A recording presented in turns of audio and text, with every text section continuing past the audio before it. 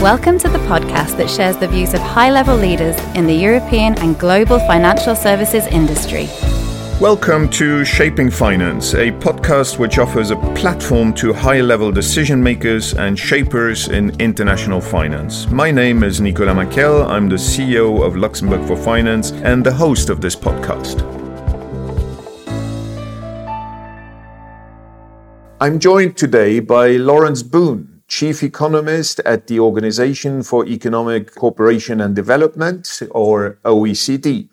This is an international organization that was set up after the Second World War to help distribute the Marshall Plan funds. But obviously, up to today, it has morphed itself into a very important economic actor on the international sphere.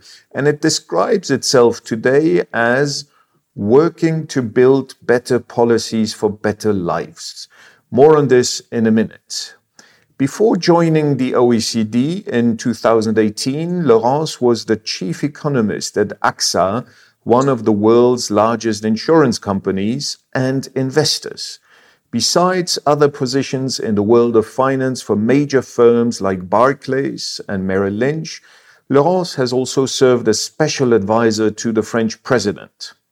Furthermore, she has been active in academia, teaching at different elite schools in France and authoring numerous articles. Laurence holds a PhD in applied econometrics from London Business School. As you can see from this very impressive resume, she is quite the right person to discuss what the financial industry can expect from 2021. Welcome, Laurence, to Shaping Finance. Thank you, Nicolas, and thanks for this very kind introduction. Laurence, the OECD has set itself, and I quote, the goal to shape policies that foster prosperity, equality, opportunity, and well-being for all. Through what concrete actions do you at the OECD help bring these ambitions to the reality of our economies and to the life of citizens? So as you say, the OECD ambition is really to use the best policy analysis and experiences of its member states to provide recommendation to all of them on the best policies to achieve higher growth, higher welfare, and sustainability. And that's obviously a concern for finance as well. So we draw basically on almost 60 years of experience and insight into our member states, deep discussion and analysis with them to prepare, what's needed for the world, I would say, of tomorrow, post-COVID. We work on establishing evidence-based international standards and finding solutions to a wide range of social, economic, environmental challenges. What we try to do is provide advice to improve economic performance, foster job creation, fight international tax evasion. And as you know, it is a unique forum of like-minded members who share knowledge for data analysis, experiences, best practice, and advice on public policies. And here in the economic department, which I lead, we're sort of a hub of all the analysis of the house. We identify areas for reforms, which could address, short-term, medium-term, and long-term challenges, political economy. And obviously, we also provide projections for the global economy in the twice-yearly economic outlook. And the last one was released on the 1st of December. And we will certainly come back to this economic outlook and you will give us some of the main elements. But before that, the COVID crisis is currently raging not only through Europe, but also the US and other parts of the world.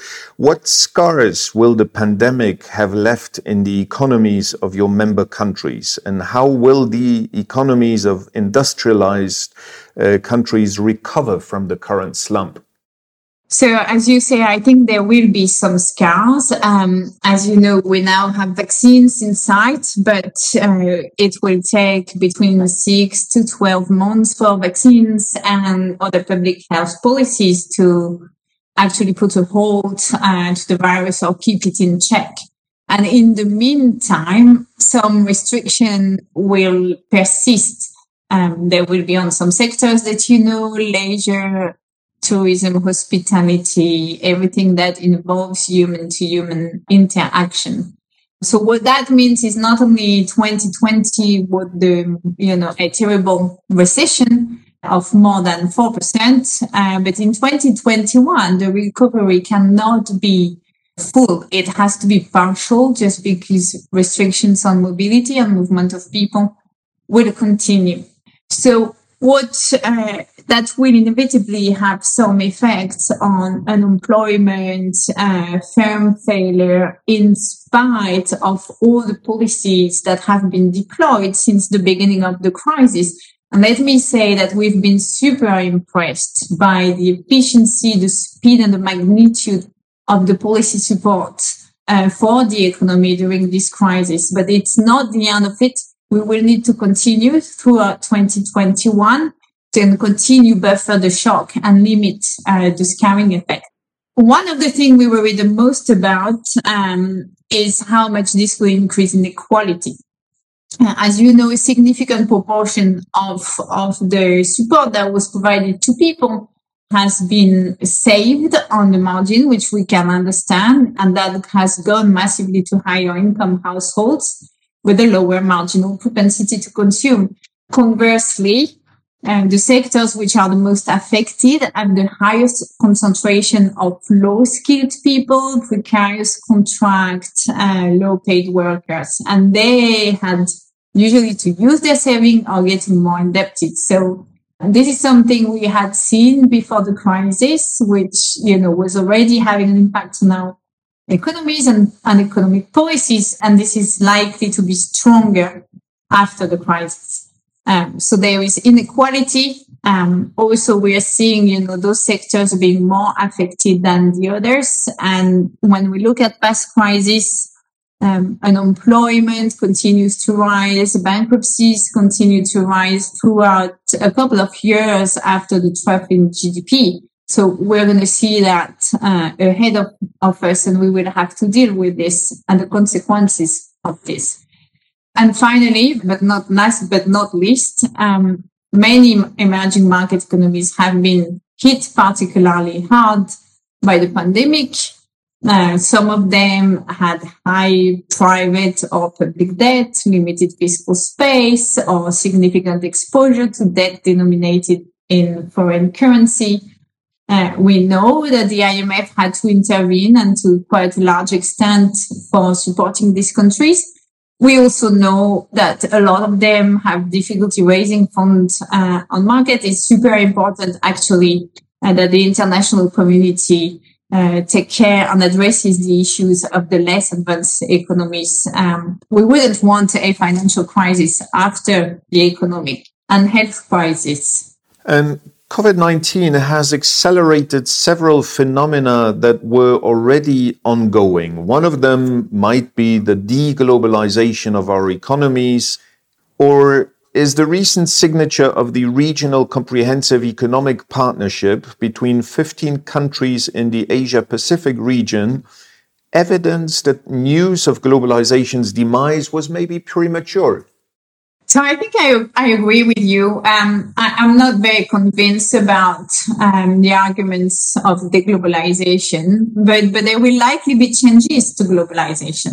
Some of those changes will be regional. Some of them will be that policymakers will pay more attention to the fallout of globalization, what it means for people in their local constituencies.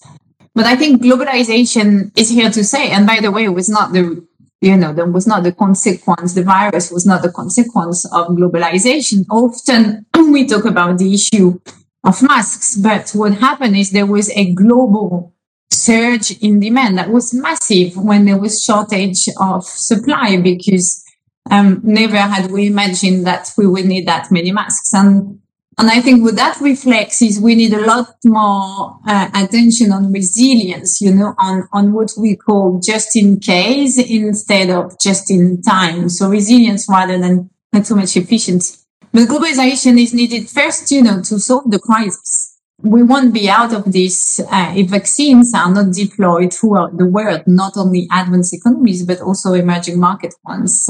Otherwise, there will be resilience of the virus. It will come back to haunt us, so to speak. So the third thing is this is a very concrete action where multilateral institutions can help.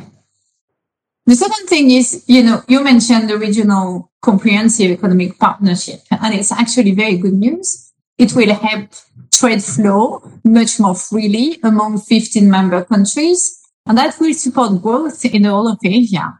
And it's good news for them, but I think it's also good news for the world because they contribute an increasing share to global growth, more than 1/3 in our current projection. And so that's good news for them, good news for us. And then there are a couple of challenges which we will not be able to address without globalization and multilateral institutions. Think about the environment and climate change, for example, or think about, a fair taxation updated for the digital age. As you know, the OECD is working on an agreement with 137 countries to ensure that profits are being taxed more where the customers are located, which obviously is more complicated in the digitalized environment we live in. That could bring about $100 billion globally, and I'm sure there's a lot of good news that we can think of for this money. So not only I don't think it's past us, but I think it really can help on a number of topics. And another trend that has certainly been accelerated by the current crisis is that of sustainable finance. Our economies need to transition to a more sustainable growth. Is the financial industry embracing sustainability fast enough to help bring this about by helping to finance this transition? What would be needed to ensure a more rapid mainstreaming of sustainable finance products and thus a more rapid transition towards a sustainable growth? So I think that's a super exciting topic. And we can see how much and how fast things are actually changing. We have, and we collect this sort of evidence. So we have growing evidence that financial institutions and markets are really embracing forms of sustainable finance, and in particular, ESG investing. Central banks, supervisors, they all see the need to assess climate risks, to stress test exposures of banks, pension funds, insurers for potential losses, controlling asset values, which would be due to physical and climate transition risks. So there is increasing concern and people are really paying a lot more attention and acting on it. Having said that, the assessments we do at the OECD find that, if there has been a rapid adoption of ESG investing in recent years, it's fair to say that ESG disclosures and metrics lack consistency, comparability, and transparency across the world. So what we are trying to push at the moment is more focus to ensure that financial markets can contribute to an orderly transition to low carbon economies, and that all companies, institutions who embark on the path to reducing their carbon footprint also find the capital available to invest in this transition.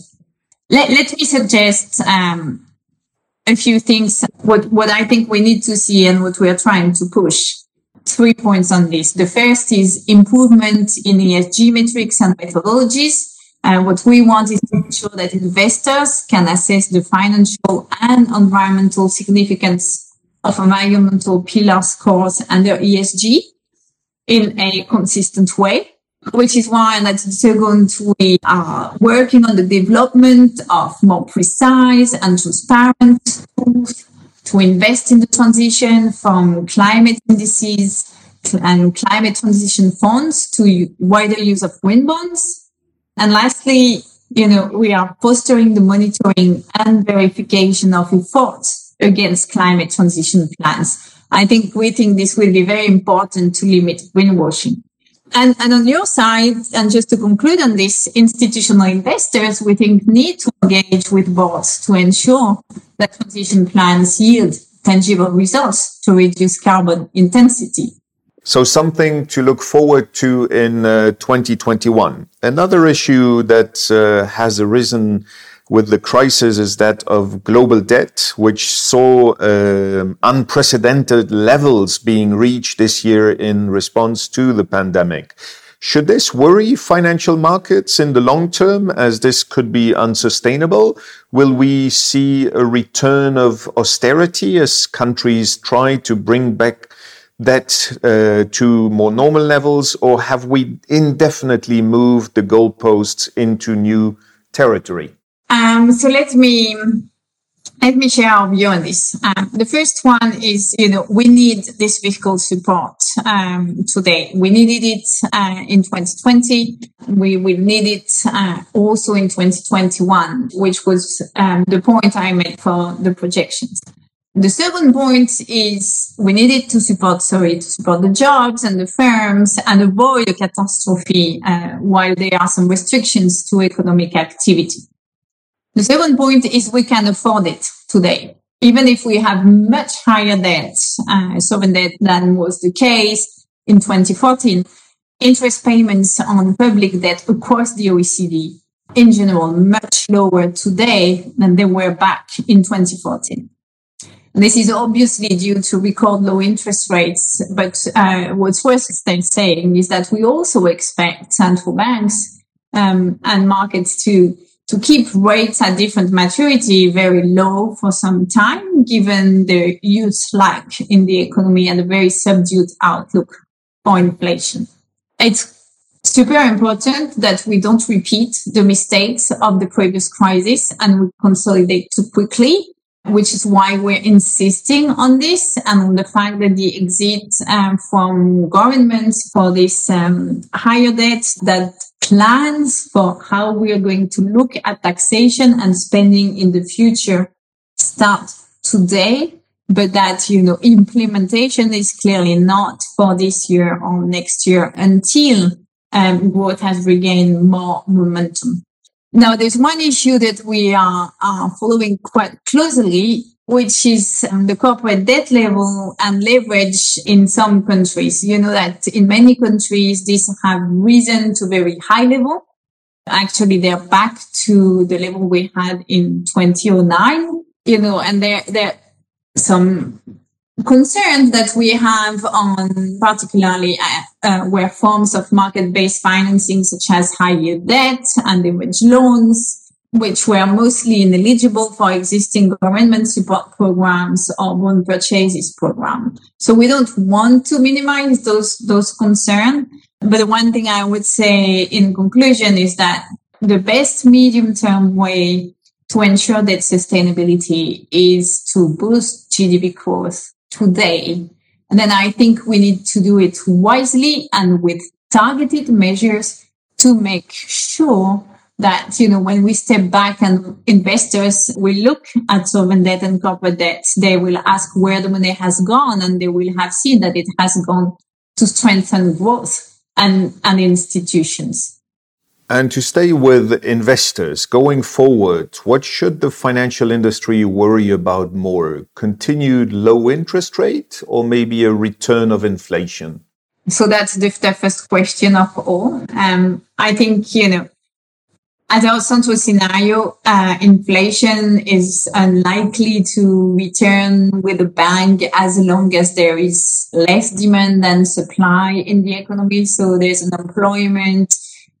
Some production capacity are not utilized and wages growth remains subdued. That and globalization is ongoing. So I'm sure we can find cases, and we're worried about the pouring liquidity, but so far inflation seems to go into asset prices and not consumer prices.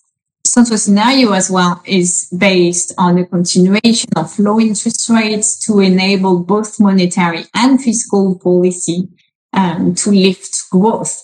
doesn't mean that we are blind to, the distortion this may create on the financial market. But first, that people look for more risky assets is a desired effect from these policies. And second, we have a lot of macroprudential tools and supervisory tools that policymakers should use a lot more, monitor very carefully, and make sure that, I would say, financial excesses are kept in check. As we conclude, what book have you recently read that you would like to recommend to our audience? There's actually something which dates from the previous financial crisis aftermath, but I was rereading them this weekend, and I think all of your audience would really enjoy it. It's Lords of Finance, for those who haven't read it, by Laqut Ahmed. And it's the story of the 1930s crisis through the life of 4 central bankers, the US, UK, German, and French one. And I think it's very enlightening about what we got through and what we may getting through again. Thank you very much, Laurence Boone, for sharing your insights on the economic perspectives with our audience. Thanks also to our listeners who have tuned in again to our podcast. In our next episode, I will have the honor of speaking to Jean-Claude Juncker, former Prime Minister of Luxembourg and former President of the European Commission. If you would like to be up to date and don't miss out on one of our latest episodes, please feel free to subscribe to our podcast on iTunes, Spotify, and Google. You can also find more information on our website, luxembourgforfinance.com.